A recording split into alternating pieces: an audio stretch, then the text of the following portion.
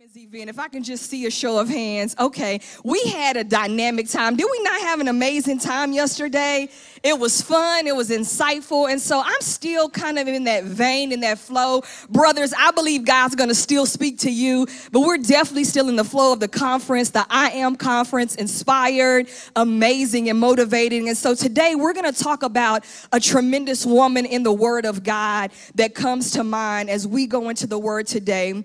If you have your Bibles or your tablets, I know we're a tablet or phone generation. If you would turn to Genesis chapter 29, and we're going to begin reading at verse 16.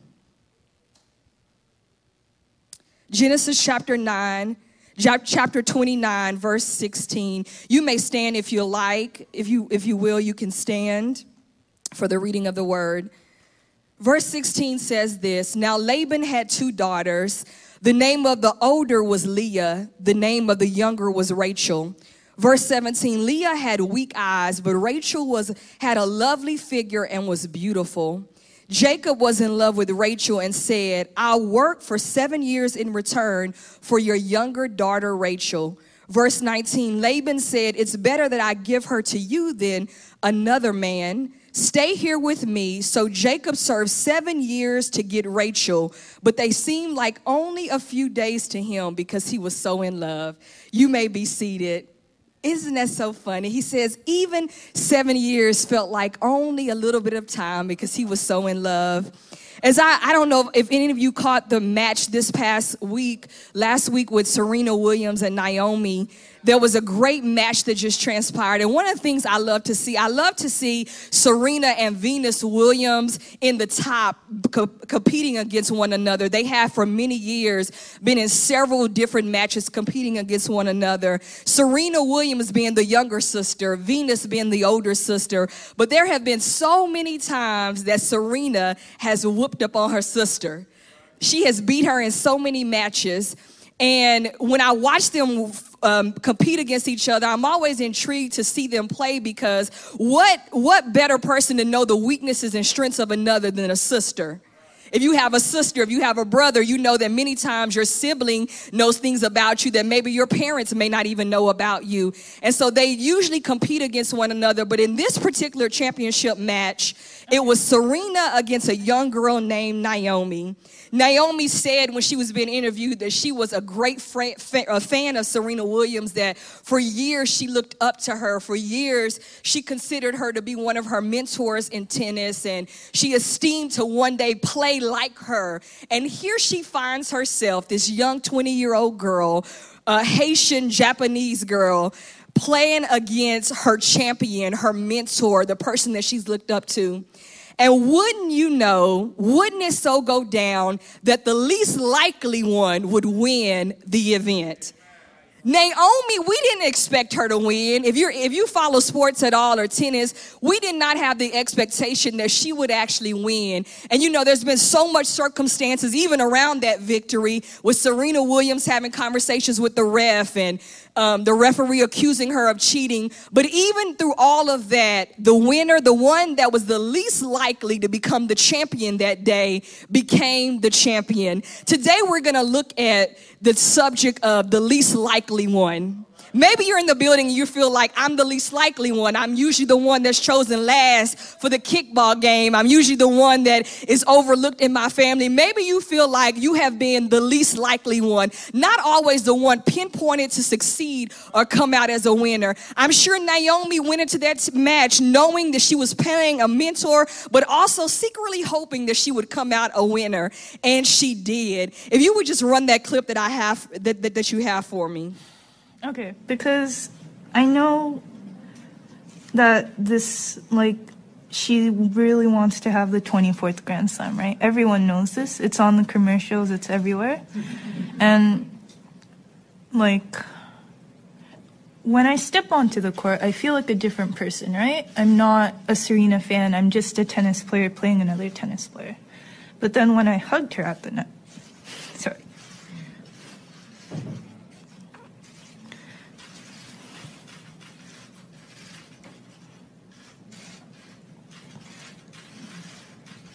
Anyways, when I hugged her at the net, I felt like a little kid again, so sorry. No, I'm okay. One of the things I want to point out when I saw that video, that's fresh off of the victory. If you notice in that video, her posture was downtrodden. She appeared not to be a champion, but she appeared to be someone that had been defeated, even though she had just won the Grand Slam at 20 years old, representing her nation, representing a generation. She did not carry success, if you will, or carry the heart of a champion, but rather she was in tears and she felt the sting of everything that occurred that day. Naomi reminds me a little bit of Leah. Leah had a life that accumulated many victories, but yet Leah still had some issues that she was battling with. And even in the video, Naomi was a victor. I can't imagine winning something that great and still feeling so undeserving, still feeling like it wasn't really mine to win. But she still was the one that was least likely to win the championship. I remember years ago, I ran track and my coach told me, he said, Sorsha, you know, if you were a little bit taller, you would be better at hurdles. I was a hurdler. And he would say, if you were a half an inch to an inch taller, you could 3-step in between the hurdles and not have to alternate your legs. Most hurdlers have a dominant leg that they lead with. And I remember that giving me such a complex. Even though I was winning track meets, even though I was making it to regionals and states and winning gold medals, I always had a complex in the back of my mind that if I was just a little bit taller, I could compete on a different level. It doesn't matter that it doesn't matter if I was a little bit taller or not. I still was coming out victorious. But many times we focus on the issues that we have, the things we don't like about ourselves, the complexes that are in our mind. And many times that holds us back from being and doing what God has called us to do. The scripture says in Genesis 1, chapter 26, let us make man in our image and in our kindness, and let him have dominion, authority over the earth. Many times we focus on what we don't have versus focusing on the fact that God said, you are created in my image. You reflect me in the earth is what that scripture says. So look at your neighbor and says, you are a reflection of God.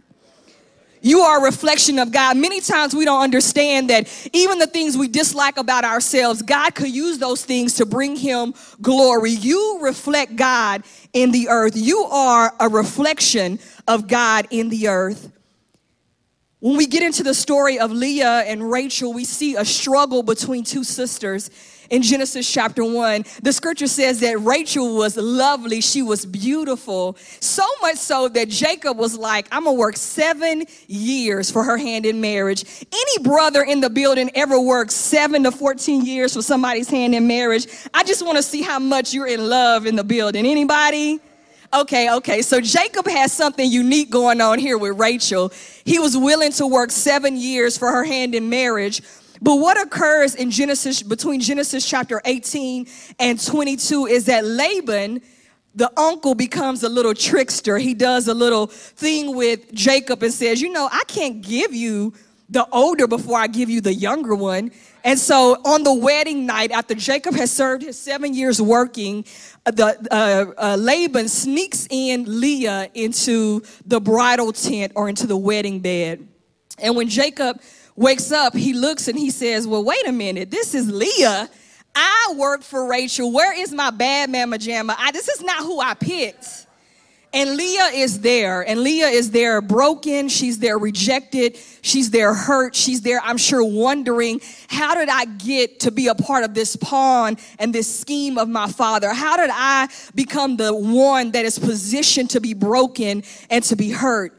And so Leah is there with Jacob in the morning. In verse 25, it says, when the morning came, there was Leah. So Jacob said to Laban, what have you done to me? I served you for Rachel, didn't I? Why have you so deceived me? I just want to drop this nugget here. It's so important. Where my parents at in the building? If you parent a child, you have a grandchild, a niece, a nephew, it's so important that you set your children up for success and not rejection and failure. I'm not going to be too hard on Laban, but what I see in the scripture is that not only did he set Leah up for failure and for rejection, he set Rachel up for rejection, because I can't imagine what Rachel must have felt like going, she about to go with my husband? Wait a minute, Dad, didn't you say he was working for me? So in the scenario, you have two women being broken, being rejected, dealing with hurts, dealing with wounds because of the decision that their father made. We have to be careful as we parent. We have to be careful as we nurture and as we pour into others, that we set them up. If you know someone is going down a road that's not going to be healthy and successful for them, you've got to tell them so. You got to say, this is not the best way to do that. I have never been accused of being silent. I'm usually accused of being too direct. And so I know that my assignment in a lot of my friends' lives and in my nieces and nephews is to always be a voice of wisdom and reconciliation to truth. Because many times people would do what feels good and what they really want, or as Laban said, it was the culture, but it wasn't necessarily God's best. Amen? So Laban goes on and says, is it not our culture to do this? In verse 30, it says, in verse 31, when the Lord saw that Leah was not loved, he enabled her to conceive, but Rachel remained childless. There's a part of this scripture that just stands out to me. It says, when the Lord saw. And not just he saw with his physical eyes, because we know that God is all-seeing. We know that God is all-knowing. He's omnipotent. He's omniscient. It wasn't that God saw physically. It was that he perceived her pain. He perceived the agony that she was in the moment. And the scripture says he allowed her to conceive. What does that mean to you and me today? It means that no matter what you're going through, no matter what you've walked through in your past or what you're going through in your present, God sees, he knows, and he perceives your pain. And this is what I love about God. He doesn't just see and know and perceive our pain. He does something about it. Amen. The scripture says that he saw Leah was in pain and he noticed her agony, and so he allowed her to conceive. What does that mean for you and I? It means that he allowed her to produce something in the earth. Come on, he allowed her to produce life in the earth. You may not be in a situation right now where you want to produce a child, but I believe God has deposited something on the inside of each of you to produce in the earth, to change this world. Amen. God saw what Leah was going through. That jumps out at me. It reminds me of blind Bartimaeus. The scripture said that blind Bartimaeus was on the roadside and he was begging and he was yelling out, Jesus, son of David, have mercy on me. And the scripture says that Jesus stopped. When was the last time you knew that what you cried out for, what you yelled out for, got God's attention to such a moment, he stopped what he was doing to bring attention to your life? Blind Bartimaeus stepped out in faith and said, Jesus, have mercy on me. And the scripture says, and Jesus stopped. He paid attention. He looked up on his agony. He looked up on his pain. He perceived the place he was in. You also see a circumstance like that with Esther. One of my favorite stories is the story of Esther. And as Esther calls a fast for her people, you all know the story. She calls a fast and she's fasting on behalf of a nation. The scripture says that after the fast, there's a scripture that says, and God remembered Esther. And God remembered Esther. There are certain key phrases in the word of God that you have to attune your ear and know. Number one, that God knows where you are.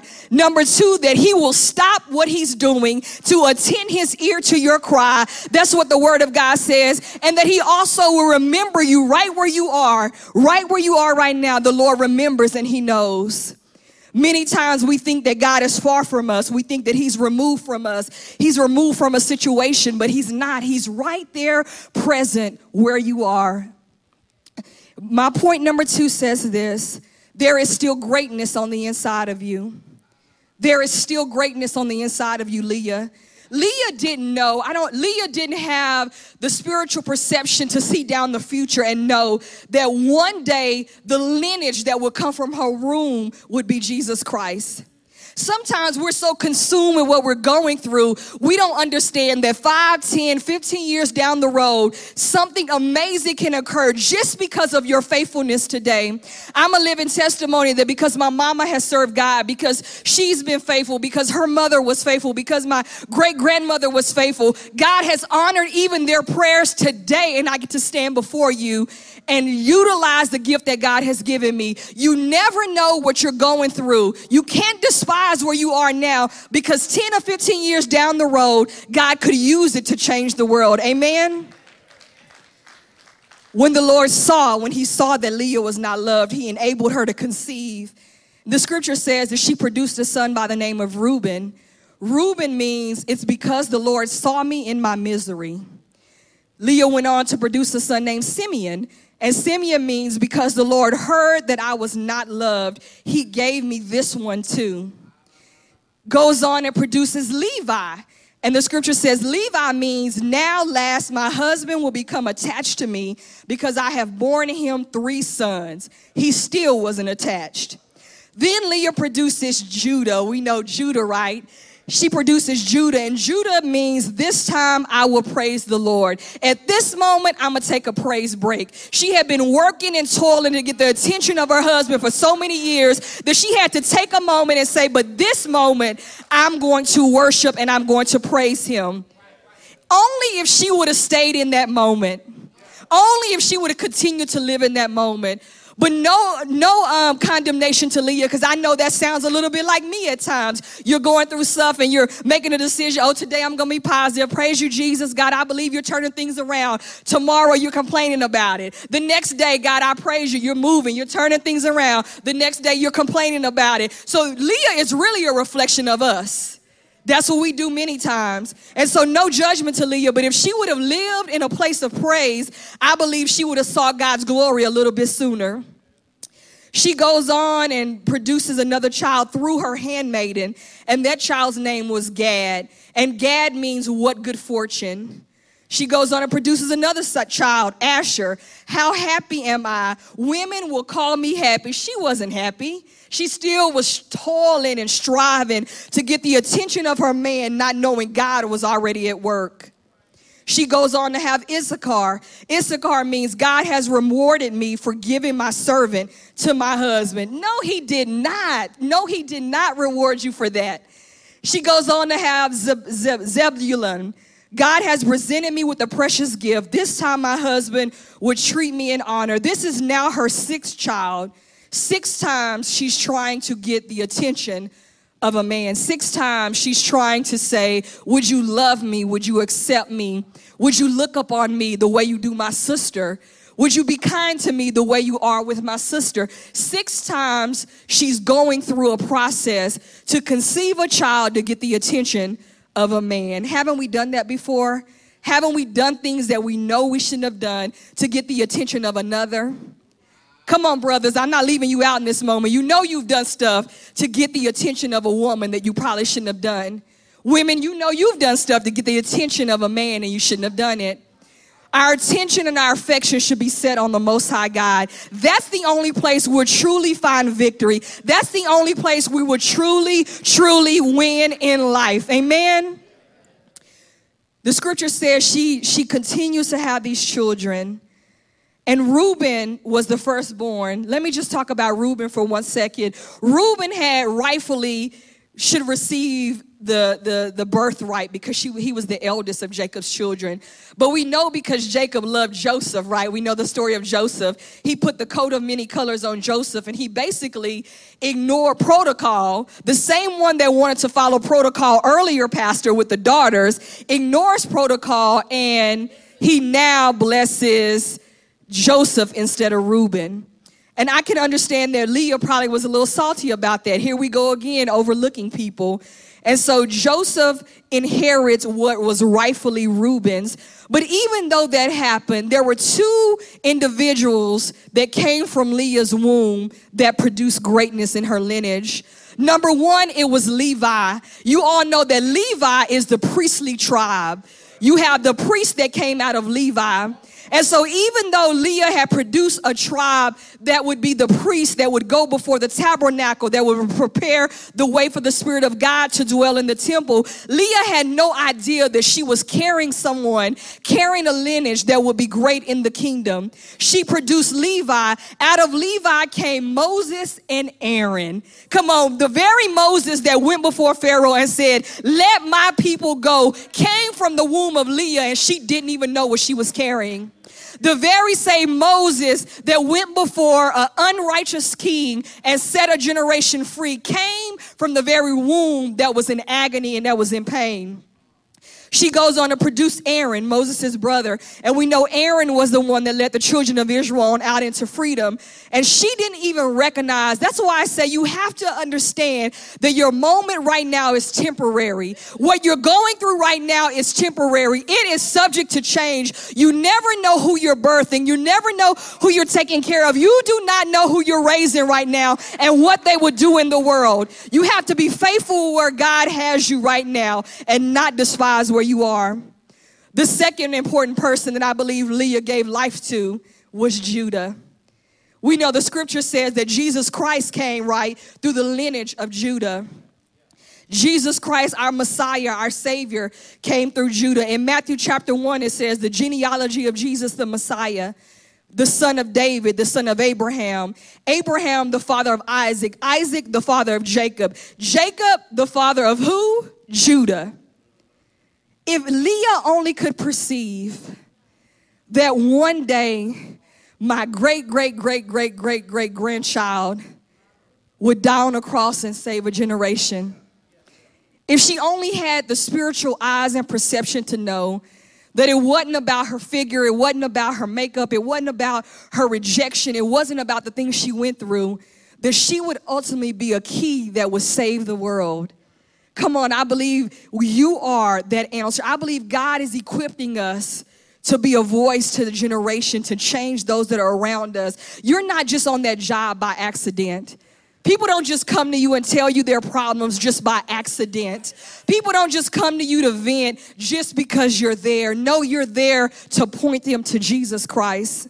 If Leah only knew that everything about her makeup, God would use to birth our Lord and Savior, Jesus Christ, I believe she would have lived differently. I believe she truly would have been a happy woman. I believe she truly would have been a woman that could say, I have good fortune.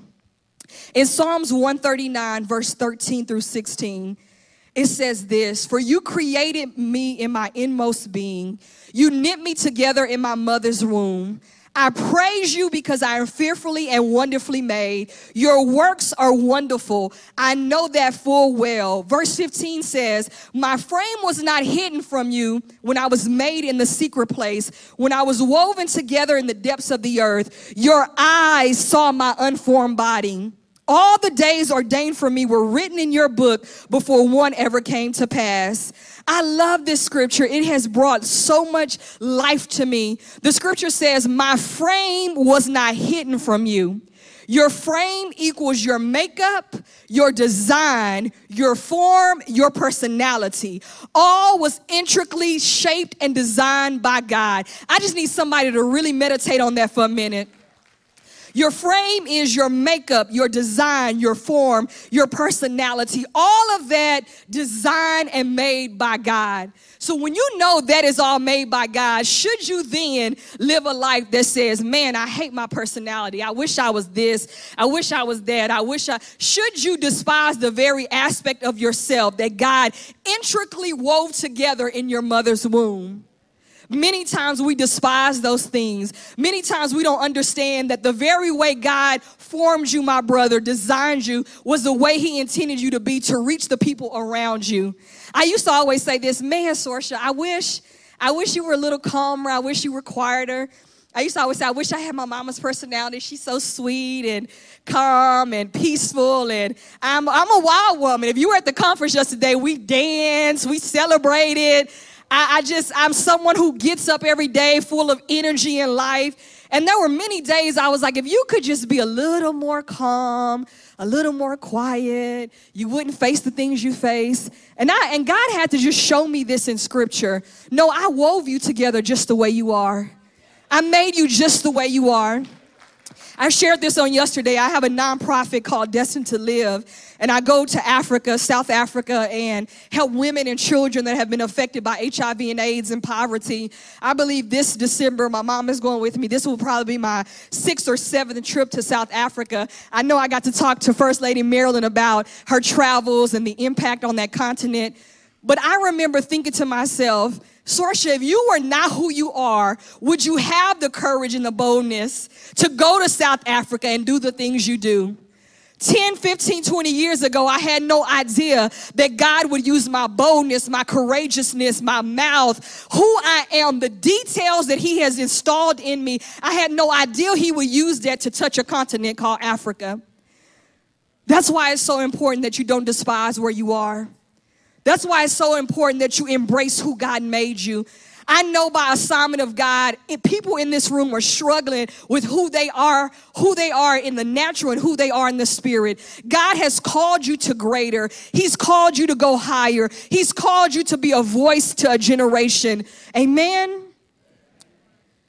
Point number 3, you were created with purpose. You were created with purpose. God doesn't manufacture or create anything without a purpose. This plant here has a purpose.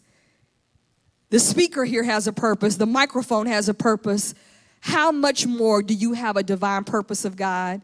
And your purpose may not be to stand here and preach. It may not be to travel to Africa. It may not be to be a Serena Williams or even Naomi. It may not be that. Your purpose may be to be a great business person, to be a great mother, to be a great father that just instills life and hope in your children. But whatever that purpose is, I want to admonish you to be faithful to the purpose and plan of God over your life.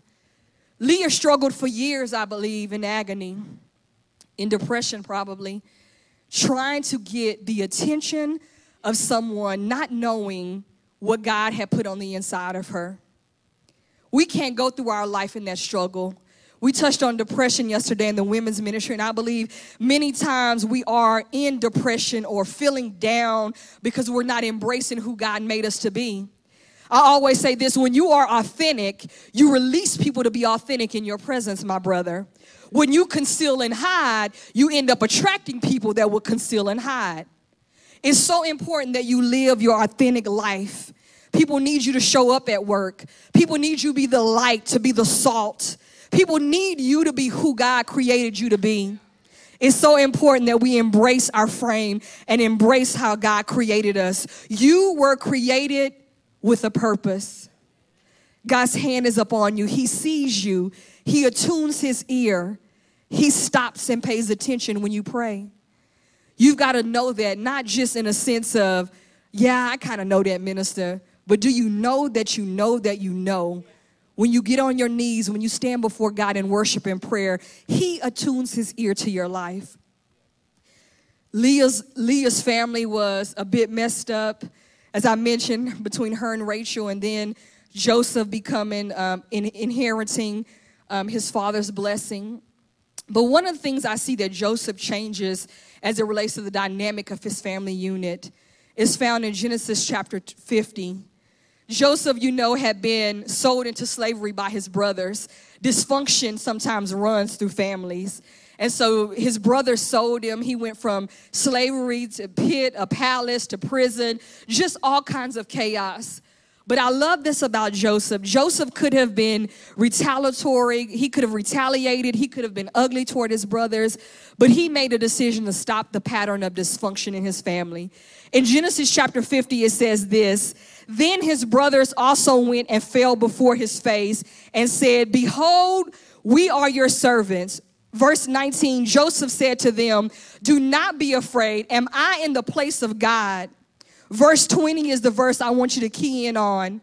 "But as for you, you meant it for evil against me, but God meant it for good in order to bring it about this day to save many people alive." I want you to lean in here. Everything you've gone through in life definitely has not been good. Everything I've gone through has not been good. The enemy meant it for evil, but God meant it for your good to save many people. Many times we quote the scripture, it all works together for the good of them who love the Lord, called according to his purpose. And yes, that is true. But it's not just about working together for your good. It's working together for your good so you can save many people alive. So people's lives can be saved by the hand of God. Joseph could have done all kinds of things in that moment. And he looks at his brothers and says, "You meant it for evil. You did not have right intentions against me when you put me in that pit and when you sold me away to slavery. But God knew this moment I would have to rescue you, rescue the family, rescue people in the community. You meant it for evil, but God meant it for my good." I need you to understand that no matter what you've walked through, no matter where you are even now, whether you're struggling with a sickness, struggling with depression, struggling in your marriage and your relationships, the enemy definitely means it for your good, for your evil, but God means it for good, to save many people. Verse 21 says, Joseph says, now therefore do not be afraid. I will provide for you and your little ones. And he comforted them and spoke kindly to them. He comforted them. Can you speak kindly to the ones that have hurt you? Can you comfort the very ones that have stabbed you in the back? Can you display love and be there to help and rescue those that you know have been the ones that have wounded you? Can you make a decision to do good even in spite of the evil that's around you? Joseph made a decision in that moment. I'm not even going to cuss at you. I'm going to speak kindly to you. Come on, because sometimes as Christians, we'll cuss and pray later. We'll cuss and then, I didn't mean it like that. You know, that's not what I meant. But Joseph didn't do that. It says he comforted them. He provided for them. And he spoke kindly. What I want to deposit in the house today is that you are a reflection of an almighty God. You reflect God in the earth. Do you live every day knowing that you reflect God in the earth? Do you walk and live every day knowing you were created with a purpose? Created with a purpose. Rick Warren's book just has sold billions and billions because what it reveals is we are a generation of people who don't understand the purpose and plan of God for our life. It wasn't about a book, because I've read the book 3 or 4 times. It's scripture in the book. It's that we don't understand how to pursue the purpose that God has over our life. It may not be your job. It may not be what you're currently doing. But I believe if you seek the face of God, he will reveal to you. He will give you snapshots and glimpses of what he has in store for your life. Amen.